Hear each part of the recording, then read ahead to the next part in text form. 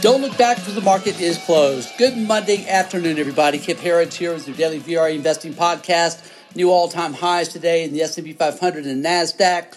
We had 1, 2, 3, 4, 5 different sectors hitting all-time highs today in addition to NASDAQ and S&P 500, consumer discretionary, communication services, home builders, and, of course, S&P 500 tech sector all closing at all-time highs again today as well. Interesting day. Great smart money hour. Dow Jones finishing up 100 points higher than it opened after falling throughout the day. NASDAQ actually finished about 70 points lower than it was at the open today. So what we're really seeing here are overbought markets, and every one of our broad market indexes are heavily overbought to extreme overbought now. And this is where it gets a little dicey, because this is typically when we see some kind of a short-term pause, correction, reversal take place, just when everybody gets back in, gets confident, market's hitting all-time highs, and then we have a pause. So this is a time to probably not sell, but to certainly be careful about adding new positions on. But this market clearly wants to keep going higher. The only index that's not at an all-time high now, the broad market index, is the Dow Jones, down 1,200 points from an all-time high. And the Russell 2000 still has not come close to its August 2018 highs. It's got quite a ways to go. Dow Jones today finishing up 378 points, up 1.3% to 28,308. S&P 500 up 1% today, up 34 points to 3431. NASDAQ up 67 points to 11,379. And again, Russell 2000 up 1% today as well. So strong day across the board. Good way to start the week. More news about possible coronavirus treatments / vaccines. The Republican National Convention started today as well. But we saw something interesting today. If you've been joining us here, we've been telling you that the coronavirus insanity was over some time ago. The insanity stuck with us. But coronavirus as a illness was over some time ago. The market was telling us that. We got a very interesting story today out of the NFL. National Football League reported that out of 8,000 tests they've done, they initially had 77 confirmed cases, positive cases of coronavirus. Then they went back and retested those 77 people. Guess what they found? Nobody had coronavirus. 8,000 tests.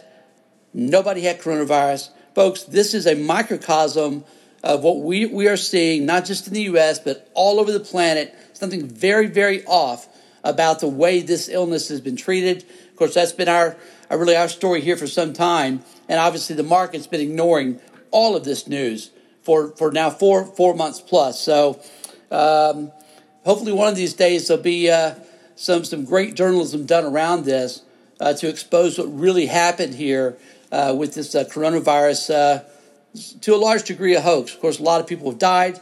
We'll find out hopefully at some point what number of these actually died from coronavirus.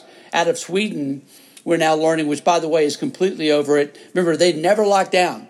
They've used hydroxychloroquine, and they never locked down. Business as usual. Didn't destroy their economy intentionally. And what they're now reporting is that just 17%, 17% of the people they first said died of coronavirus, only 17% actually did. We'll probably learn something very similar to that here in the U.S. Let's take a look at the internals today. Again, great start to the week today. First off, let's look at the market summary as far as the breadth and the internals. Better day, but still not fantastic, at least for the NASDAQ.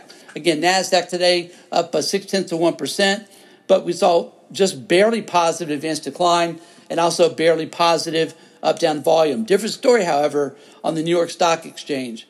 2.5 to 1 positive advanced decline. And get this, almost 5 to 1 positive up-down volume. Very strong. Market is broadening. Value is playing true catch-up now. And we also had, by the way, about 200 more stocks hitting 52-week highs and 52-week lows. But the BKX, the bank index today, up 3.6%. That's very good to see. The transports today up 1.9%. Very good to see. Let's take a look at the sector watch specifically here. Of the 11 S&P 500 sectors, we had 10 of 11 closed higher on the day, led by energy, up 2.7%, financials up 2.3%, industrials up 1.8%. Our lone laggard of the day was healthcare, down just 0.5%.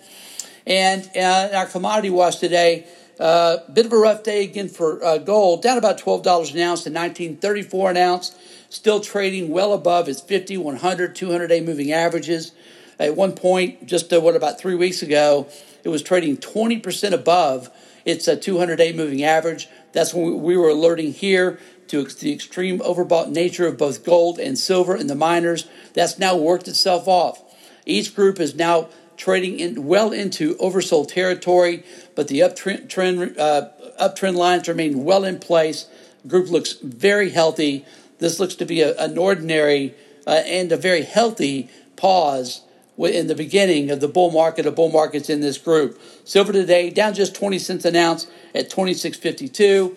And oil today, where's my, 1 second, I thought I had it right in front of me. Where's oil today? While I'm looking for oil, Bitcoin today up $75 a Bitcoin at 11,746. And finally, oil up 9 cents a barrel at 42.43 a barrel. Folks, as always, thank you for joining us. Please join us at VRAinsider.com. Again, VRAinsider.com. We'll see you back here again tomorrow after the close.